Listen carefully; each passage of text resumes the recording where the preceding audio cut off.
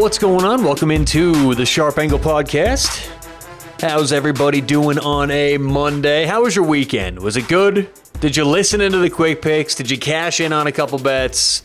Hopefully whatever you guys had over the weekend, whether you listened, had your own stuff going, hopefully it was good, right? Because it's always tough getting back into the week after a hard weekend. And honestly, after a couple winners, it's like, all right, makes Monday a little bit easier, right? But either way, happy Monday. Today is the 19th.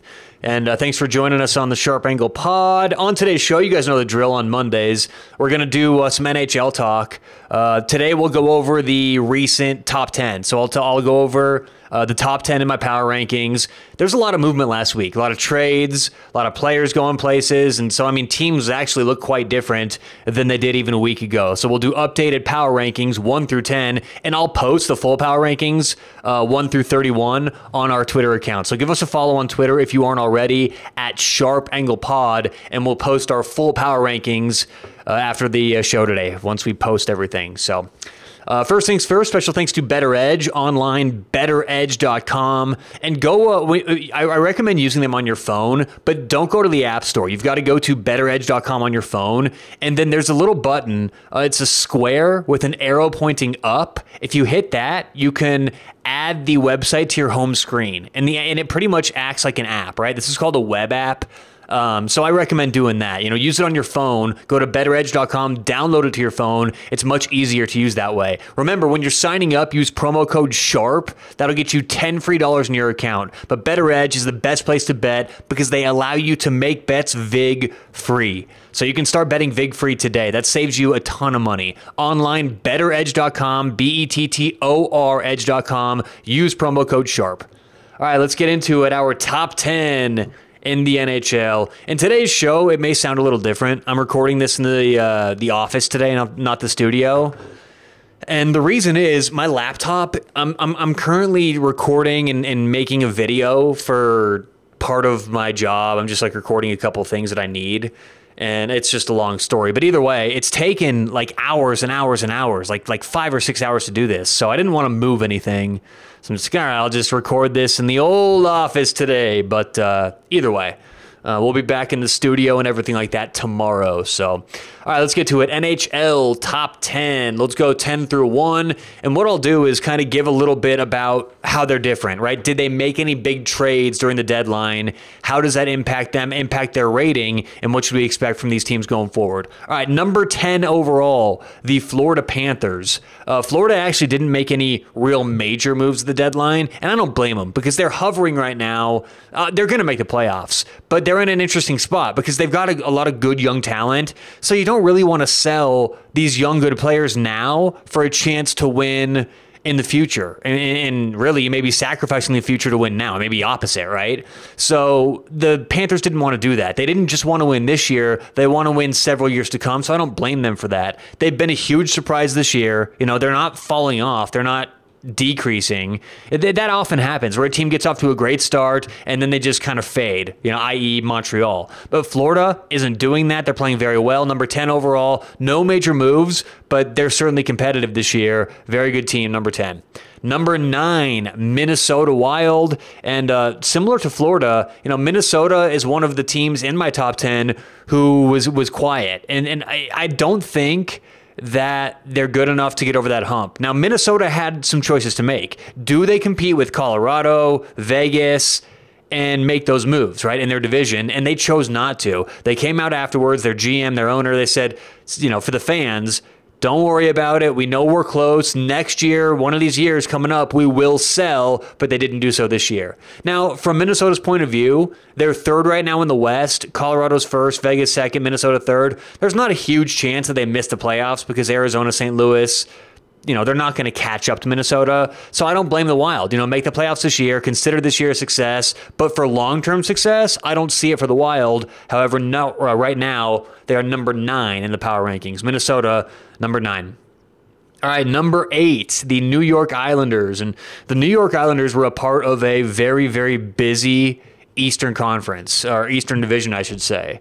Every team pretty much in the East made moves. Washington, New York, Pittsburgh, Boston, and Pittsburgh in the rankings, I think they're 11 or 12. We're not going to talk about them today, but they did a couple things too. So the East was busy. New York, they got Braden Coburn from Ottawa. They got, obviously, in the trade a couple days before the deadline, they got Kyle Palmieri and Travis Zajac from New Jersey. So those couple pieces, that was a big change for how the Islanders looked. And they lost a couple games right after those trades. But now, after a couple practices, a couple games, you can see they're coming into their own. Kyle Palmieri, Travis Zajac, they feel much more comfortable on the ice. Braden Coburn finally finding his legs with the Islanders. So sometimes with these trades, it seems really appealing. You want to bet on them at first, but sometimes, like New York showed, it takes a while for these new players to adapt. But New York, overall, number 8 in the rankings. I think that's a nice spot for them. A lot of people ignore New York for some reason. I don't know why. They're not flashy. I don't know what it is. They play great defense. But New York, number 8 overall. Number 7, I have the Winnipeg Jets. And Winnipeg, for years, we always said, as long as they can shore their defense up, they're going to be just fine. And that's what they've done this year. They've taken a huge step from efficiency, last year's defense, to this year's defense. They did make one big move at the deadline. They got Jordy Ben from Vancouver. Jordy Ben is... he's going to make an immediate impact, as we've seen. So Winnipeg, very good so far. Number 7 overall, and I don't think they're too high at all. All right, number 6, the Toronto Blue Jays. A lot of baseball talk lately. I've been doing that. Not the Blue Jays, the Toronto Maple Leafs. Hey, Toronto up north, hey.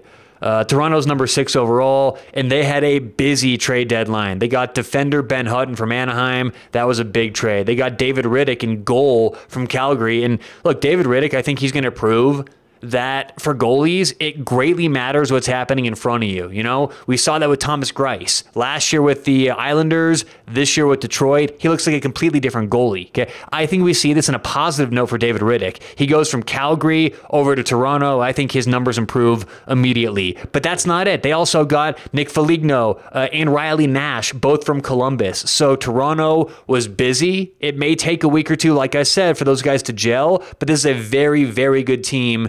And right now, I think probably the best team in the Canadian division. Toronto, number 6. Tampa Bay is number 5. And the reason why Tampa Bay is number 5 is they've been low for a couple weeks now just because they're injured. They're hurt. Steven Stamkos, Andres Palat. These guys are out right now. If Tampa Bay is fully healthy, I don't think there's any argument that they're, at least a top 3 team. But right now, injuries are holding them down. They're number 5 overall. At the trade deadline, they did get a couple defenders, Frederick Klassian from San Jose and David Savard from Columbus. And as you can tell, Columbus was busy getting rid of players, right? But Tampa Bay made a couple additions on defense, which was needed. But overall, injuries right now are holding them back. So Tampa Bay, number 5. All right, number 4, the Boston Bruins. Boston, I think, made the biggest trade of the trade deadline, acquiring Taylor Hall. He was the most coveted asset. He wasn't playing very well in Buffalo, and you'll hear a lot of people say that. Well, he's having a down year. He's not playing well. No, I think he'll immediately make an impact for Boston. You surround him with faster, better players, you're going to see goals scored and some assists being produced. So Boston improved by getting Taylor Hall. They also got Curtis Lazar. That's overlooked in a lot of articles you read. Both players from Buffalo. So Boston deal with a couple injuries themselves, but they are number 4 overall.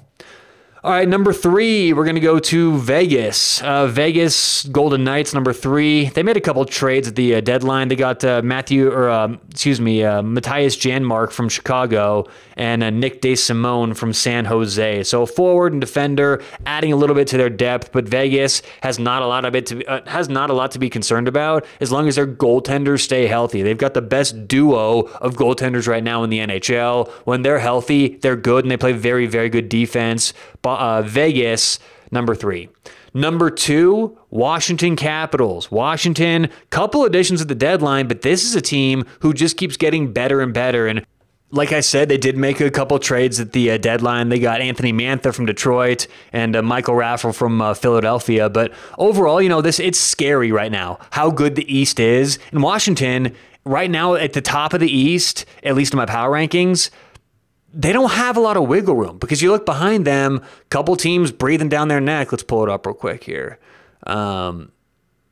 Washington's in first right now, 62 points. Islanders in second with 60 points. Pittsburgh third with 59. Boston fourth with 56. And Boston has 3 games in hand when you look at them compared to Washington. So Washington can't relax right now. They've got to keep winning games. They're in the middle right now of their last true road trip of the season, but they've just looked better and better. The coaching staff, these players are gelling very well. Washington's going to be tough to beat this year, number 2 overall.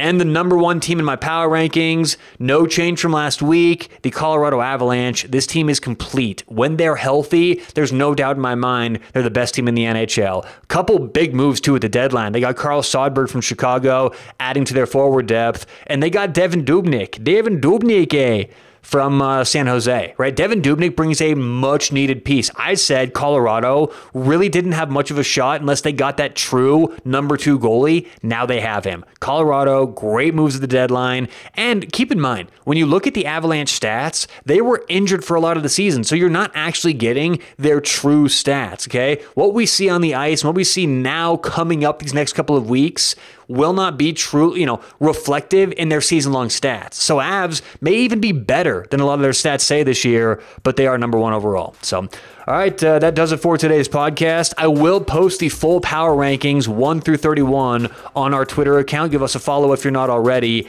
at Sharp Angle Pod on Twitter. So that does it for today's show. Good luck, whatever you guys have going today. We'll talk to you tomorrow on the Sharp Angle.